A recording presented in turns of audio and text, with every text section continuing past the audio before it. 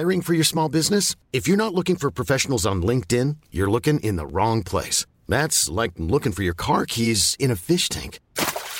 LinkedIn helps you hire professionals you can't find anywhere else, even those who aren't actively searching for a new job but might be open to the perfect role. In a given month, over 70% of LinkedIn users don't even visit other leading job sites. So start looking in the right place. With LinkedIn, you can hire professionals like a professional. Post your free job on linkedin.com/people today.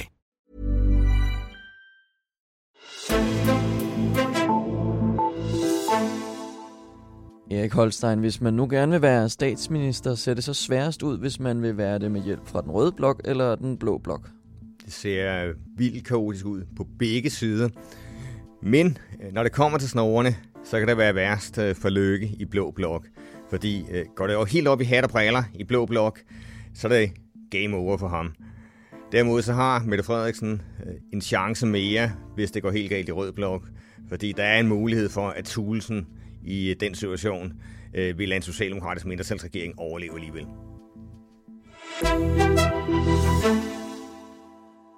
Velkommen til Altinget Azure. Mit navn er Henrik Axel Bugter, og jeg har taget Erik Holstein, Altingets politiske kommentator, med mig i studiet, fordi vi skal have et overblik over magtspillet inde bag Christiansborgs tykke mure. For der bevæger du dig rundt til daglig, og du har i den her uge skriblet en analyse om tilstanden i rød blok og tilstanden i blå blok ned.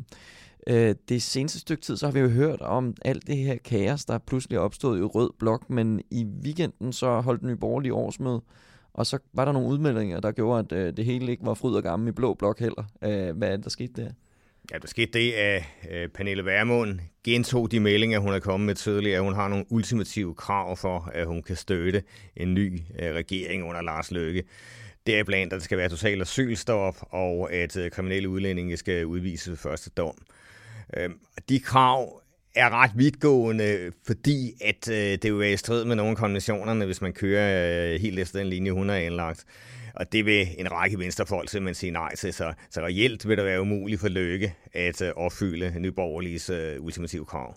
Var det ventet, at man sådan ville lidt bløde op på de krav fra Nye Borgerliges side, eller hvordan?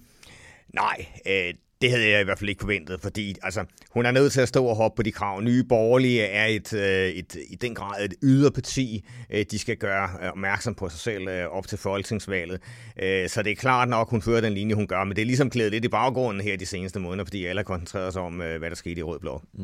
Altså nu nævner du også, at der er nogle venstrefolk, der vil synes, at det er for langt at gå, men man vil måske også kunne pointere, at i forhold til Dansk Folkeparti går de også ret langt i forhold til liberale værdier normalt. Hvorfor er det, at grænsen ligesom er her ved Nye Borgerlige? Hvad er det, der gør, at her ser jeg ikke længere? Jamen, fordi det vil være en overtrædelse af konventionerne at gøre det præcis den måde, de foreslår. Og det er der, en række venstrefolk siger, okay, vi synes at en række af DF's krav og ting, som vi har bøjet os for gennem tiden, det bryder vi os ikke om, og det synes vi ikke er god liberal politik.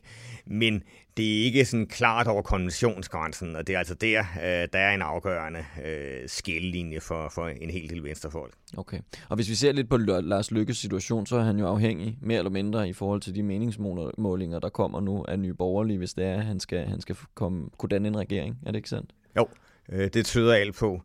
Fordi han er bagefter i forvejen, og man kan sige, hvis Nye Borgerlige ikke kommer ind, jamen, så spiller de måske 1,8 eller 1,9% af de borgerlige stemmer, og det har han ret sikkert ikke råd til. Og hvis de kommer ind og for eksempel får 3%, og de stemmer går ud af regnskabet, fordi at Løkke ikke kan opfylde deres krav, jamen, så har han et andet stort problem. Så Nye Borgerlige er på mange måder rigtig dårlige nyheder for Lars Løkke Rasmussen. Så er det vel snart sagt umuligt for ham, eller hvad, at kunne danne en regering, eller hvad skal der sådan til? Hvad skal der til for, at Løkke ligesom kan gøre det alligevel? Altså, der skal i hvert fald det til, at Venstre og Dansk Folkeparti får nogle fantastisk gode valg. Og så skal der ske nogle mirakler i Nordatlanten, så han ikke taber 4-0, men altså et eller andet helt mirakuløst, han måske kan få på 2-2, men det tror jeg ikke engang kan lade sig gøre. Altså, men han skal i hvert fald have halet noget ind i Nordatlanten, hvor de røde altså står klart bedst hver gang. Og så skal han måske på en eller anden måde kunne manøvrere rigtig, rigtig fiffigt i den der situation efter en dronning. Altså, man kan jo ikke afskrive ham helt, fordi at der kan ske en hel masse, når det kommer til stykket. Men som det ser ud lige nu, så ser det altså helt vildt svært ud for Løkke. Ja. Og der er også, når man har al den her uvished, så er der måske også mulighed for nogle nye alliancer. Dansk Folkeparti og Socialdemokratiet, de har længe bejlet til hinanden, og det er lige før det nærmeste dem, der har det bedst med hinanden i øjeblikket, fordi der er så meget kaos rundt ellers blandt partierne. Er det en mulighed, at Dansk Folkeparti og S kan gå sammen efter sådan et valg? Det er utænkeligt, at de går sammen i en regering.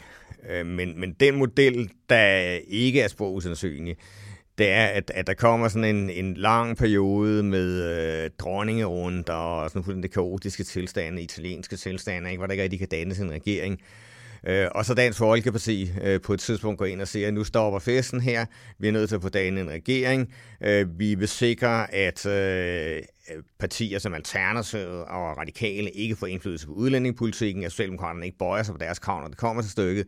Derfor går vi ind og tolererer en socialdemokratisk regering, det vil sige, at vi vil ikke stemme imod den, når den præsenteres i Folketingssalen.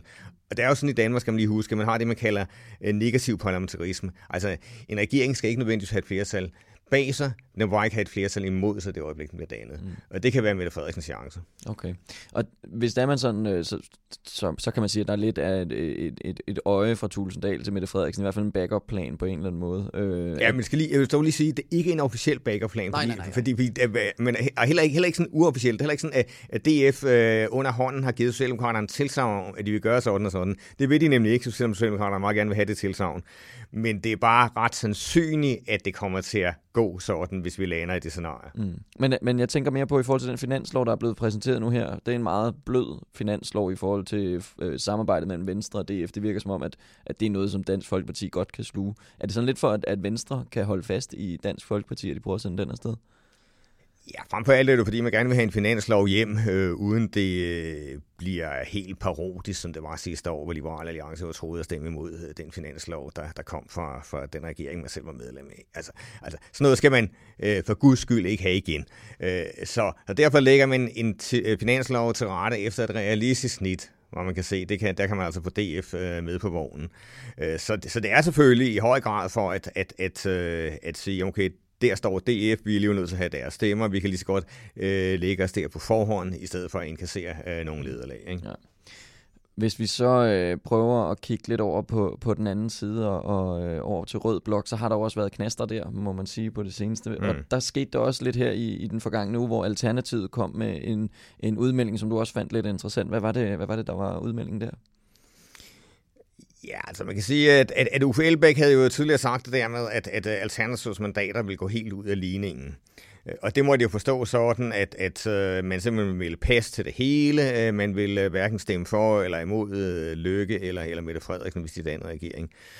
Men så lige pludselig i det der radioprogram, der hedder Slotsholmen, der ændrede Uffe stil. Han begyndte at sige, jamen altså, hvis en Lars Løkke-regering lavede et regeringsgrundlag som Alternativet, ikke kunne stå indenfor, jamen så vil man så aktivt gå efter at vælte den.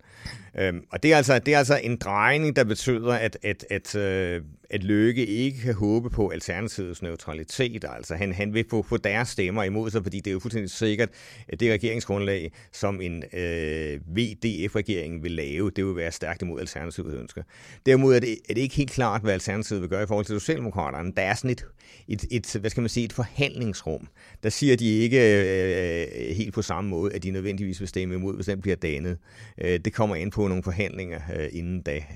Det er sådan en melding, når man snakker lidt til baggrund. Okay, ja, der er stadig lidt ting op i luften der. Ja, det er der. Der har vi også Radikale i den røde blok, som nok ikke er helt trygge ved den konstellation, der kan komme mellem S og DF på udlændingeområdet, for de er jo i hvert fald ikke lige så interesserede i at stramme lige så meget. Hvis vi skal prøve at holde overblikket lidt, så hvad er det den største knast for Socialdemokratiet i forhold til at få regeringsmagten tilbage efter valget? Altså hvad er det udfordringerne er for Mette Frederiksen? Jamen, det er selvfølgelig netop på udlændingepolitikken. Der har Socialdemokraterne været ekstremt konsekvente i deres drejning af udlændingepolitikken, altså der er meget strammere linje, de er begyndt at føre, og det vil de simpelthen ikke. Der vil de ikke gå på kompromis, og det er jo det, som nogle af de andre partier også reagerer imod. De siger, at vi er nødt til at forhandle om det hele, hvis vi vil have vores stemmer osv. Og hvor Socialdemokraterne siger, altså på udlændingepolitikken, der er et kæmpemæssigt flertal i befolkningen og i Folketinget for en stram udlændingepolitik. Så der vil vi ikke forhandle. Vi vil gerne forhandle på klima, på uddannelse, på en række andre områder. Men der er altså et område, vi ligesom tager ud her og siger, det ligger fast. Og det er sådan det, der er kernen i konflikten. Ja, fordi hvis det er, at radikale lige pludselig får, eller man får indtryk af, at radikale kan komme ind og få noget, og skulle have sagt på udlændingeområdet, så begynder der vel at slå sådan skår i den der alliance med S&DF.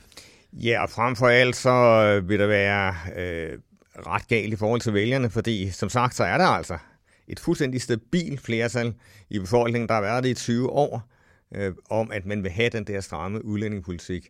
Og hvis man forestiller sig, at Mette Frederiksen havde gjort det modsatte af det, hun gjorde. Hvis hun havde sagt, at vi skal sætte os ned sammen i oppositionen og lave et fælles valgoplæg på alle områder, så vi kan vise vælgerne, at vi står sammen. Hvis hun havde gjort det, havde der været en stensikker opskrift på et valgnederlag.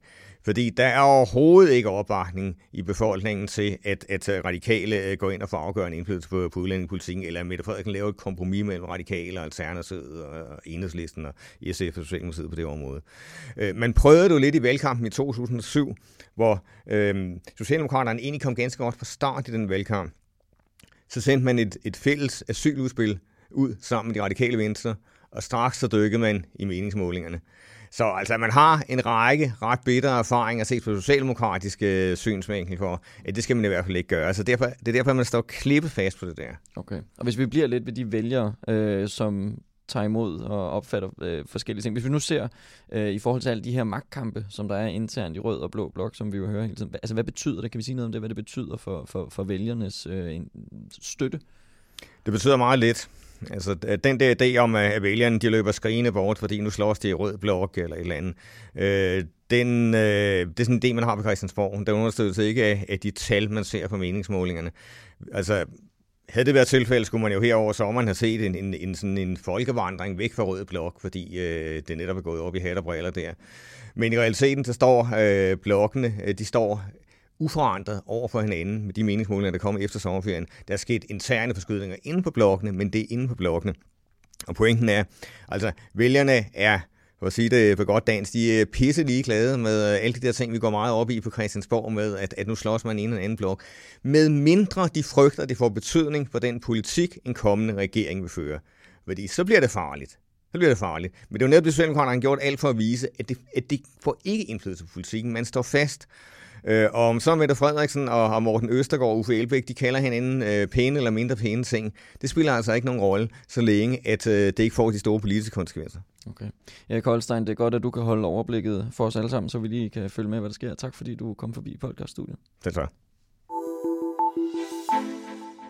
Og inden vi slutter, skal vi som sædvanligt lige have 3 historier med fra Altinget på vejen. Oliebranchen førte en tilsyneladende succesfuld lobbykampagne før den seneste udflytningsrunde. Her sendte brancheforeningen Olie Gas Danmark et brev til 4 minister, hvor de skrev, at udflytningen af den del af Energistyrelsen, der beskæftiger sig med olie, vil være ensbetydende med et stort tab af kompetencer og viden hos myndighederne. Ifølge Jyske Vestkysten var 29 stillinger i spil til at blive flyttet til Esbjerg fra olieenheden, men de blev efter sigende kort tid inden præsentationen af udflytningsrunden pillet af listen igen. Læs mere om den historie på altinget.dk. Og så er Rød Blok uenige om besparelser på uddannelsesområdet. Socialdemokratiet vil fortsætte med omprioriteringsbidraget, der gør, at området skal spare 2% om året på driften. Fra 2019 vil S så have, at de penge, der bliver sparet, bliver fordelt tilbage til udvalgte projekter på uddannelsesområdet. Regeringen foreslår, at det først sker i 2022. Men det er resten af Rød Blok utilfreds med. De vil fjerne besparelserne helt fra området. Og så får Rasmus Helveg Petersen comeback i Folketinget, fordi han skal afløse Zenia Stampe, der skal på barsel. Rasmus Helveg er tidligere klima- og energiminister, og han får 7 ordførerskaber at tage sig af, blandt andet arbejdsmarkedsordfører, landbrugsordfører og fiskeriordfører. Læs mere om de nyheder på altinget.dk.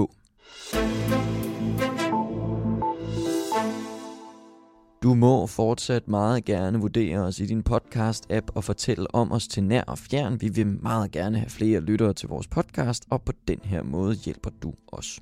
Tak fordi du lyttede med til dagens udgave af Altinget Azure. Mit navn er Henrik Axel Bugter, og vi lyttes ved i morgen.